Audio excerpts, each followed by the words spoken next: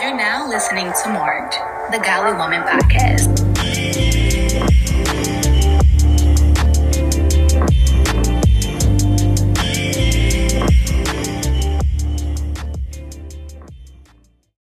Welcome back to another episode of Marked, the podcast. Guys, today, this episode that you're listening to is the season finale.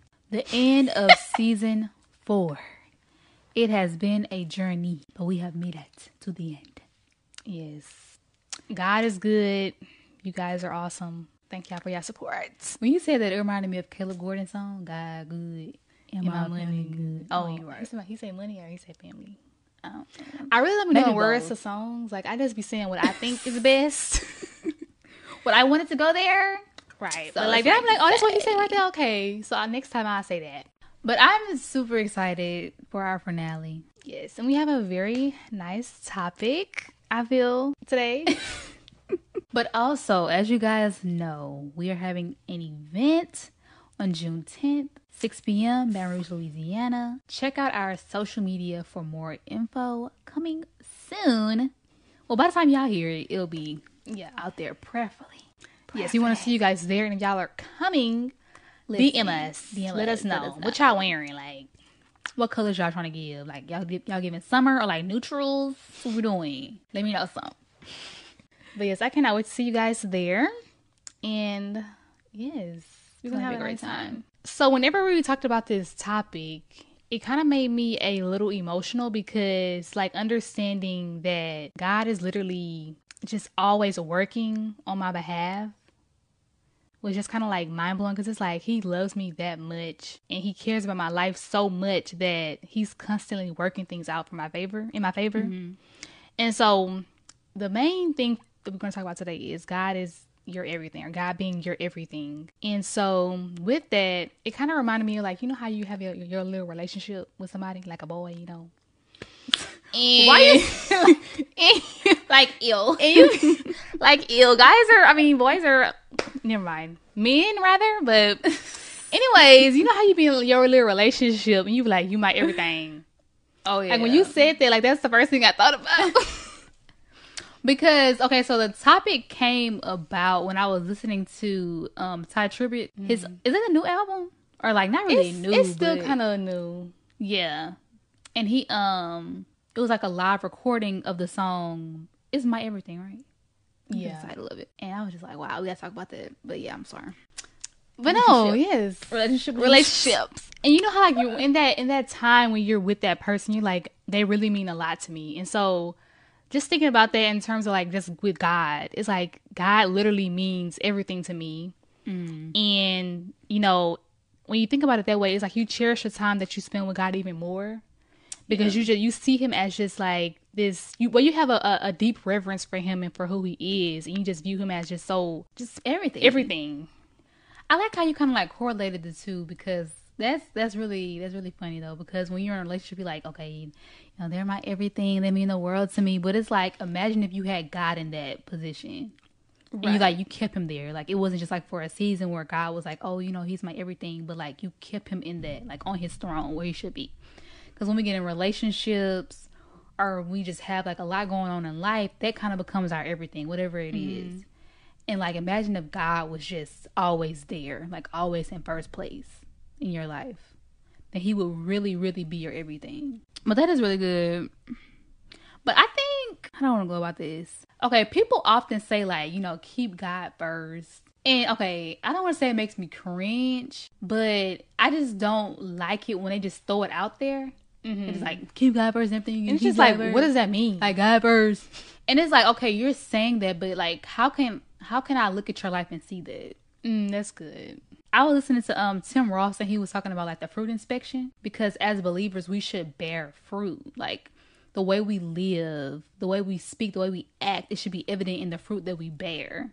So if we don't see that evidence in your life, how do we know that God is your everything? How do we know that God is first in your life? So for me personally, in order for me to keep God like as my number one priority, I think it's important to shift my focus off of like me trying to do everything, or me, you know how like we try to I guess, make ourselves like the main character, like the center of attention. But it's like you have to shift the focus off of you being the main character and let him be center stage. Like, let him get the spotlight, let him get the glory, let him get the shine. So, like, that really helps me, like, keep him first, like, keep him as my everything. Because if I don't, I'll try to do things on my own. And it's when all the pressure comes. That's when all the worry comes and the stress. But when you keep him, like, at the center, it's like all of that just kind of goes away. Because, like, he's my everything. God is working this out on my behalf. Like, that's it. It's done.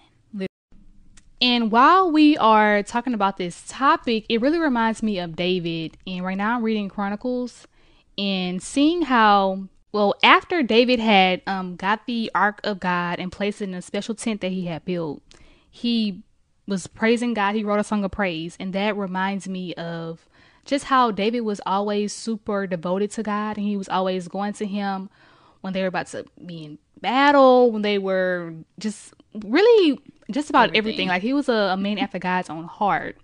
And so even like when we read Psalms, it's kind of our reminder to read them in with a heart posture of thanksgiving towards God. And just knowing that David is like the example of literally showing God love and, or like, showing that, like, God is like my everything. Right. Yeah, exactly. Basically. Well, that kind of reminds me of this, because I'm reading 1 Samuel right now, and y'all know Saul was just, we just saw the rise and the fall, okay? But there's this part in the book where he's about to go into battle, right?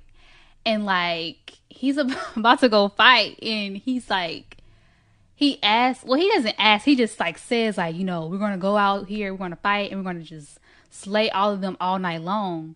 And then the priests are like, shouldn't we ask God first? And, like, you see, like, here, Saul's king, and it's obvious that his heart isn't as devoted as David's was. Like, you can see the difference where when God is your everything, like, your first response is, let me pray, let me go to him first. How David was, like, he literally is writing psalms to God. And Saul was like God was an afterthought for him. It was like the priest had to remind him, like, shouldn't we pray before we go into battle? Like, you saying do this, but you trying to lead us out here, but shouldn't our first response be ask him first? If God is our everything, shouldn't that be like our first instinct to pray? And I remember reading some commentary on the scripture, and it was saying how God should never be treated as an afterthought or a last resort, because he's too great of a God. So, like, even when we talk about the topic of, like, God being our everything, if he's really our everything, like, why do we often treat him like as a plan B, or I'm going to go to God when I can't get this to happen how I want it to? And I think mainly it's because we feel that when everything is going good, it's like, okay, God, you know, I got it from here. Like, you know, thank you. I got it under control. But, you know, now I have it. And then when you go, like, under that mindset for so long, and you just, things start falling apart, and you're like, God, well, I need your help now, God. But it's just like, if you would have went to him first, imagine how different things would be. Right. And not just abandoning him when everything's just get really good, but just staying consistent in talking to him and just going to him for everything and anything. Yeah. And I have a scripture from Colossians. It's from Colossians 2:6, and it talks about, well, I'm just going to read the whole thing. So then, just as you received Christ Jesus as Lord, continue to live your lives in him, rooted and built up in him, strengthened in the faith as you were taught, and overflowing with thankfulness. So whenever we learn to be devoted to Christ and we continue to live our lives following his example, we'll learn to be rooted and built up in the word. And so whenever we face just tough times, trials, tribulations, he'll be our strength, because we are rooted, we're built up in him. He's our foundation. So whenever things start to get a little shaky, it's like, well, God, I'm depending on you, because you're my everything. You're my everything. But also, like, as I was studying this, I came upon this question from an article, and they were, you know, talking about how, like, God should be our everything. And towards the end, they asked, who is God to you? Like, when you ask yourself that question, it kind of just makes you, like, you kind of always come back to the fact that, like, God is literally my everything. Because it was like a list of, like, names, like, he's my savior, he's Jehovah, He's my provider. Like, you know, all these names. And I think when you just sit and think about, like, who is God to me? Like, he's, you know, he's my keeper. He's my provider. He made a way for me. Like, when you just sit and think about that, it's like, wow, like, God is literally everything. Like, I am nothing without him. So I don't know, like, maybe I think whenever you, not I think, but I know when you just sit down and you're like, who is God really to me? Like, is he truly my everything? Like, in this season, is he on the throne? Like, is he my priority, or is he number one in my life? That's good. And also, when you were talking about that, it reminded me of how we had an episode about love, and we talked about, like, we love because God first loved us.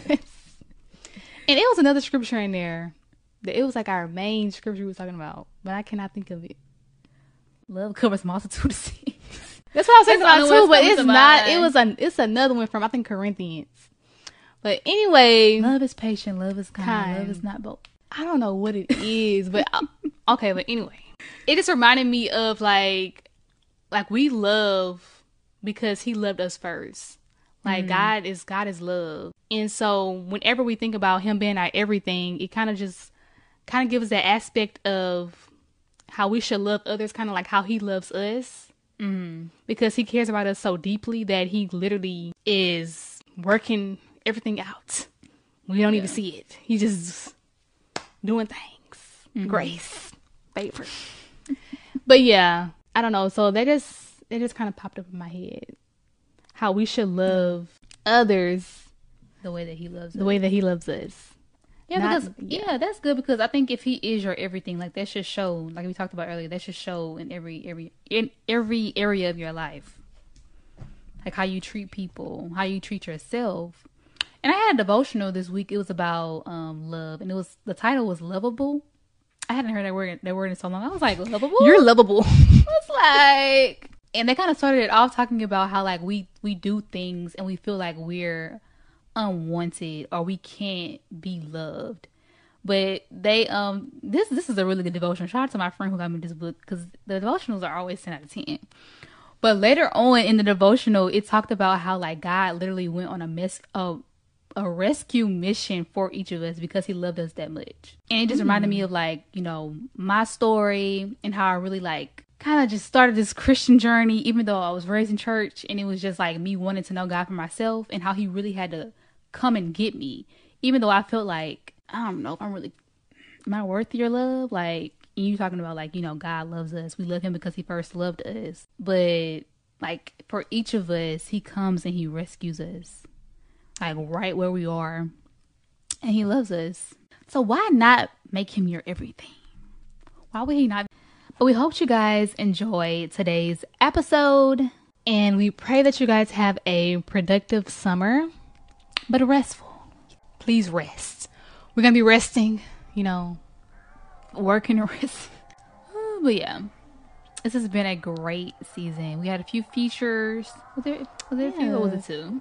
It was like a few, like 3. It was 3? Yeah, Mom, Kentravius. Oh yeah, Adriana. Oh yeah, it was 3. Andriana. So we hope you guys go back and listen to those old EPs. We do have some of the features. Well, we have all the features on YouTube. Yes. So go watch those. And we'll be back soon. And with season 5. I'm gonna put a date on. The big 5. Well, it's a lot of pressure. But don't forget, Mark Experience, June 10th. Okay. See you there. But you've heard God's word. Now act accordingly. Peace and blessings.